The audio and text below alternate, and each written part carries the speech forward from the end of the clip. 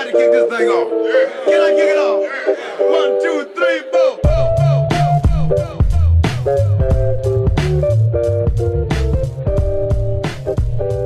4. What's going on, everybody? Welcome to episode number... I feel like I'm cheating if I call this episode number 2. So we're going to call this episode number 1 of World History Class with Mr. Lutz. And today's topic is going to be short and sweet, and it is before history. So we're talking about the earliest of peoples, the earliest of Homo sapiens, and we're going to get kicking off right away with the key concept connections. So let's begin.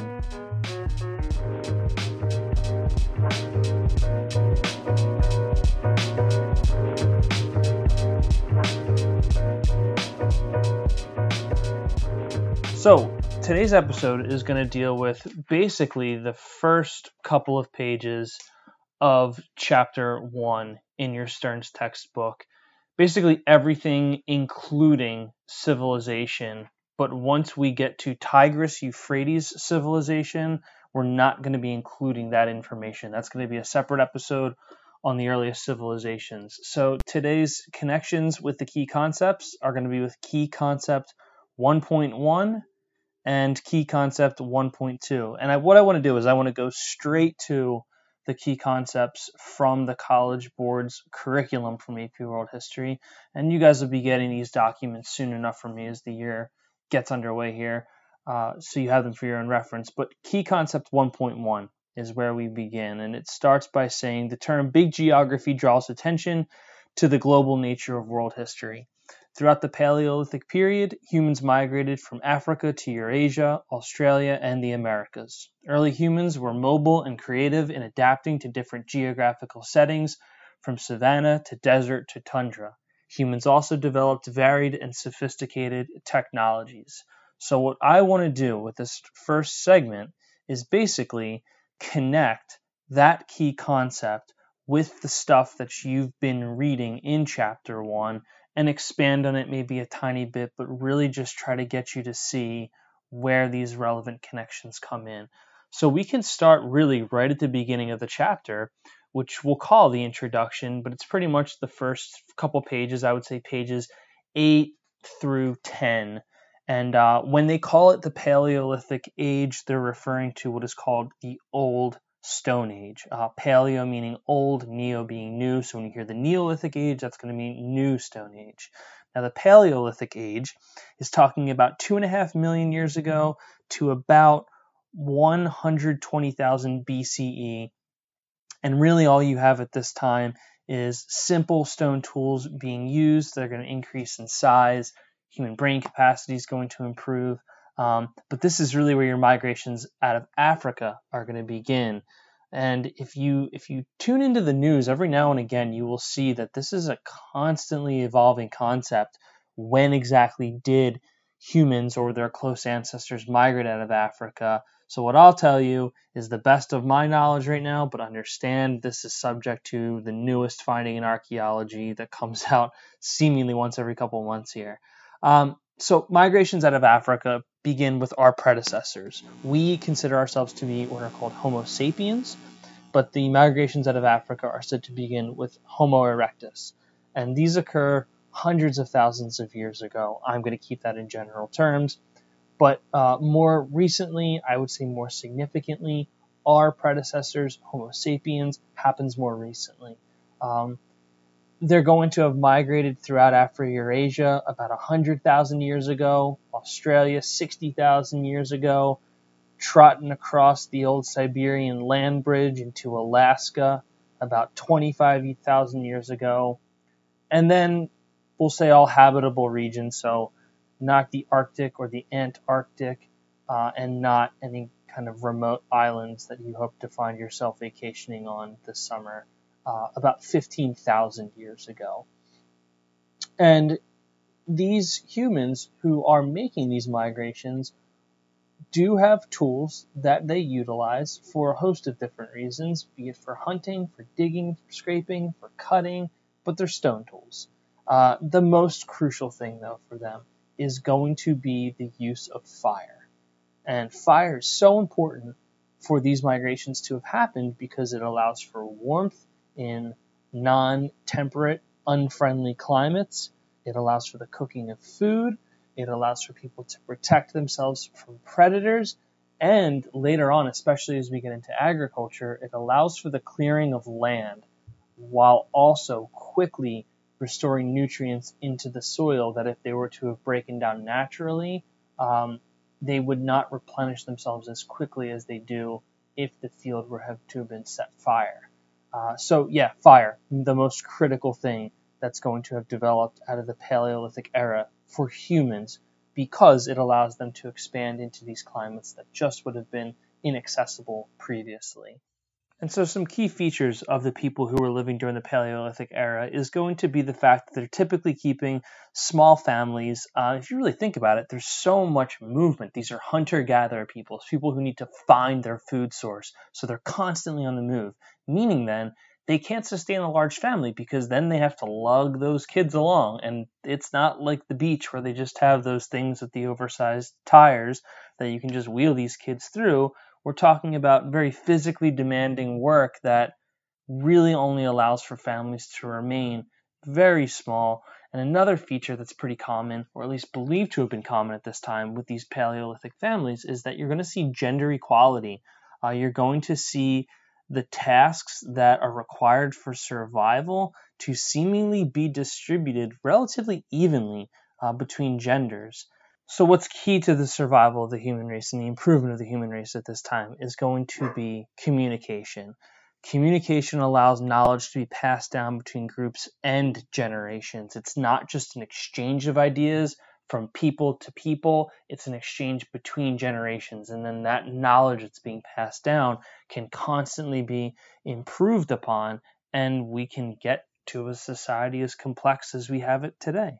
All right, Key Concept 1.1 done. On to Key Concept 1.2, which reads, quote, in response to warming climates at the end of the last ice age, about 10,000 years ago, some groups adapted to the environment in new ways, while others remained hunter-foragers. Settled agriculture appeared in several different parts of the world. The switch to agriculture created a more reliable, but not necessarily more diversified, food supply. Farmers also affected the environment through cultivation of selected plants, to the exclusion of others, the construction of irrigation systems, and the use of domesticated animals for food and labor. Populations increased, village life developed, followed by urban life with all its complexity. Patriarchy and forced labor systems developed, giving elite men concentrated power. Pastoralism emerged in parts of Africa and Eurasia. Like agriculturalists, pastoralists tended to be more socially stratified than hunter-foragers. Pastoralist mobility facilitated technology transfers through their interactions with settled populations. So what does this all mean? Well, in your textbook on page number 12, where it starts talking about the Neolithic Revolution, this is where you're going to see Key Concept 1.2 come into play. And honestly, folks, I would be hard-pressed to find a more significant revolution in our world than the Neolithic Revolution. Now, all of you who love the American Revolution, or maybe the French Revolution, or one of the later revolutions this year, you can make a case that those are super important, and trust me, I will. But the Neolithic Revolution just does so much because it's allowing for us to stay in one place, for us to have a secured food source that we know is going to be there more or less throughout history. There will be famines and there will be lots of problems with that, but it's a much more secured food source than humans had been used to prior. And the key thing to understand here, I think, is that we call it the Neolithic Revolution or the Agricultural Revolution. And a revolution, that word, implies a more sudden change. And you have to understand that the Neolithic Revolution is not sudden at all.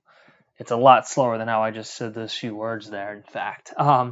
It really takes a span of thousands of years for it to develop into the ways that we see it as being defined around us. Now, your book will get into the why does the agricultural revolution happen. It'll float a few theories around population increases require a more stable food source. It might get into the idea that big game animals are decreasing. There's a need for a more stable food source, or that just harvesting wild grains leads to people deciding they want to plant seeds and it's easier to find. There's really no one commonly agreed upon answer, so just kind of have those all tucked away in your back pocket. But what you're going to see is the Middle East is going to be one place where this is going to emerge, agriculture that is, also in China, also even in Mesoamerica or Latin or Central America, as we'll get to later this year. And the reason why is because these places have river systems where annual floods occur. And these floods allow for a replenishment of nutrients in the soil, and they have weather that makes it at least predictable enough to the point where you can know when and where to plant your seeds and know when and where that harvest is going to come up from. So why the agricultural revolution is so important is because of all the things that stem from having a stabilized food source and an agricultural surplus. That is so key. I almost forgot the agricultural surplus, folks. Why agricultural surplus matters is because that means not everyone needs to secure their own food. Food is going to be able to be stored, meaning other people can do other things. What you have is going to be called a division of labor. You can have pottery workers, you can have weavers, you can have these artisans who can explore different types of areas of expertise. They can build defense systems, they can build homes, they can build irrigation systems, they can build all these larger scale projects, but what that's also going to require is going to be an organization of labor. So you need someone with power and authority who can organize those people into labor units that can accomplish these large-scale tasks. So now if you remember the hunter-gatherers were relatively egalitarian, or where everyone was the same, you're going to start to see more and more of a division of hierarchy between people as the food source becomes more and more stabilized. So these features, these developments are going to lead to what is called quote unquote civilization. Such a complicated term. So much to unpack with the word civilization, which we will get to in class. But where you can see civilization, as your book mentions, is a place in Turkey that is called Çatalhöyük. And what you see in the remains of this village that some archaeologists discovered is a place where anywhere from 5,000 to 6,000 people lived there at its peak. And in this community, you could have seen wheat, barley grown, you would have seen sheep and cattle being raised by the villagers, and therefore that abundance of food that I was talking about, leading to this division of labor. And they had these potters and they had these weavers in this town. And also trade was prevalent here. They traded in this stone called obsidian, a stone that could take a very sharp point and lead to different types of potentially jewelry, but also knives, cutting tools and implements that other civilizations may not have had access to. So this town is going to emerge not only as a civilized town, but also one that is thoroughly integrated into trade. And civilization sounds pretty good. It sounds in part, in a rough way, like the world that we have. But there are some people who don't think that the agricultural or the Neolithic revolution is all that great of a thing. In fact, there's one who we'll talk about who says that it is the worst mistake in human history. Pause for dramatic effect. And you might wonder why. How could you think that this is the worst mistake in human history? We'll get into that in class. Your book will touch on it a little bit, talking about the class distinctions that emerge and the warfare that starts to develop between civilized groups of people as they compete over land, but also to more exposure to disease, the threat of outside invasion, because your civilized people have stuff that people want. And so, yeah, there's a really strong debate that exists on whether or not the Neolithic Revolution is a good thing, and that's an ongoing debate.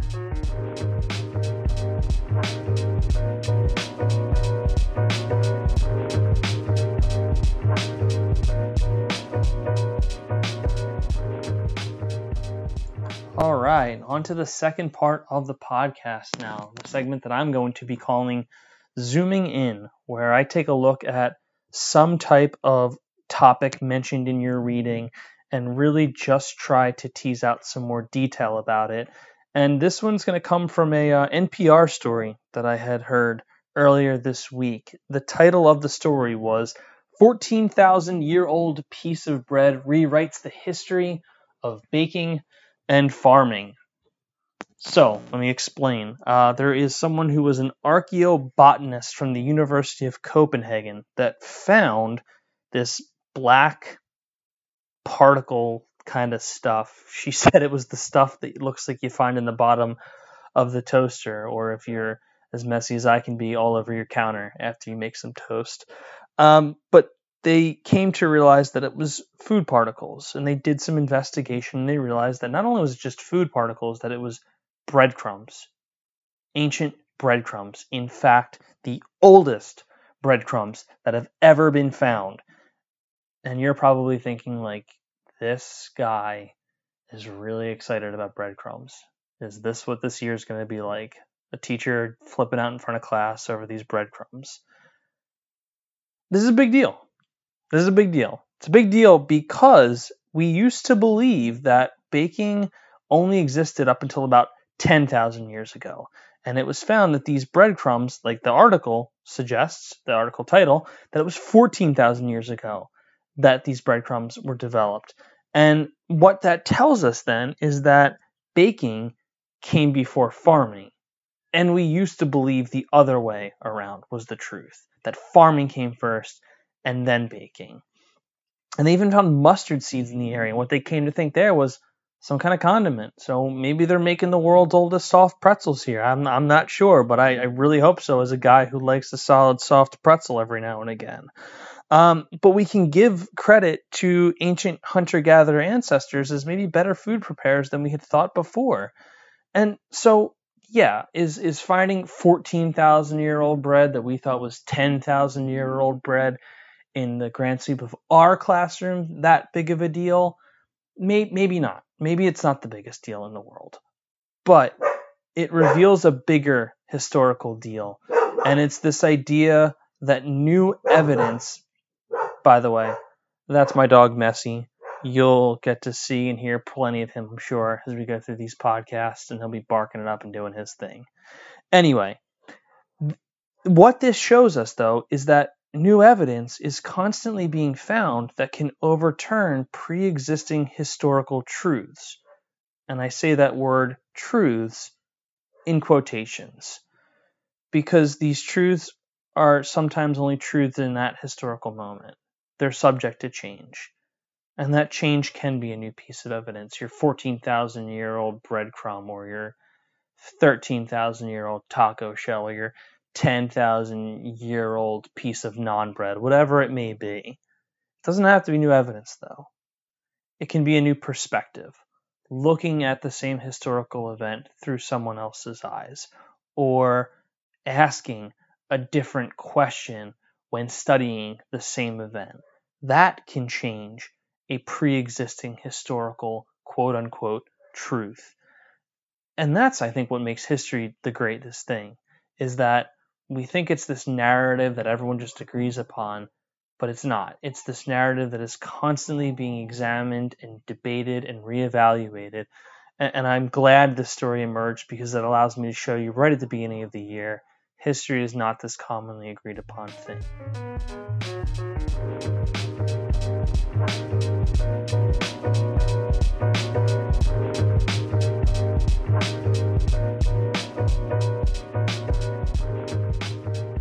So, rolling on into our third segment here, which is going to be the explainer.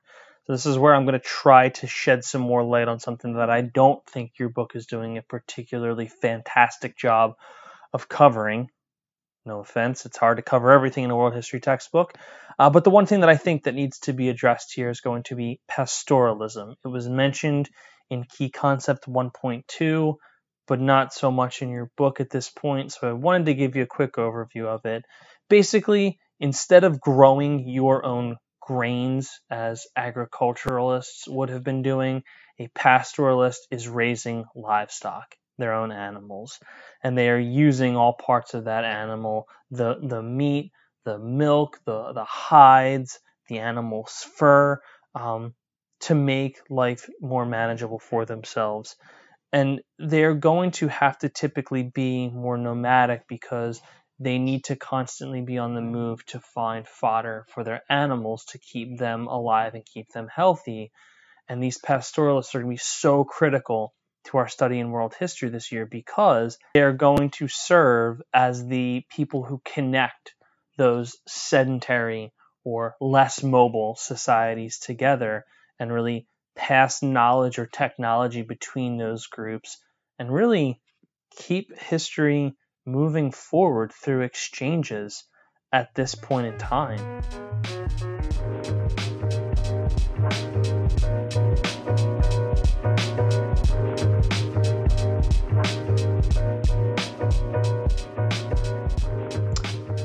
So that's about it. Before I go, the only thing that I wanted to do is just make a very simple, probably so simple it's almost obvious recommendation to you guys. And that's going to be the Crash Course videos, Crash Course World History with John Green, which actually was the first Crash Course series that was developed. So it's hosted by the man, the myth, the legend, John Green himself. I think that these are really good videos that provide you with an overview, probably in far greater and better detail than I do.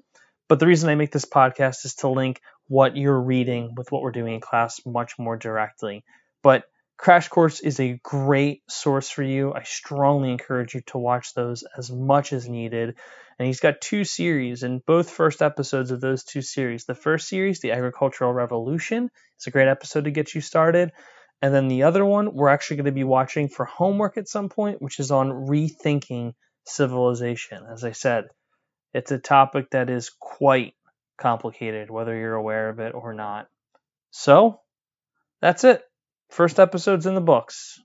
I survived. Not sure if you did, but I know I did. So if you guys have any questions, let me know through Schoology or leave me a comment on the blog. But really, that's it. So take care, everybody. I'll see you soon.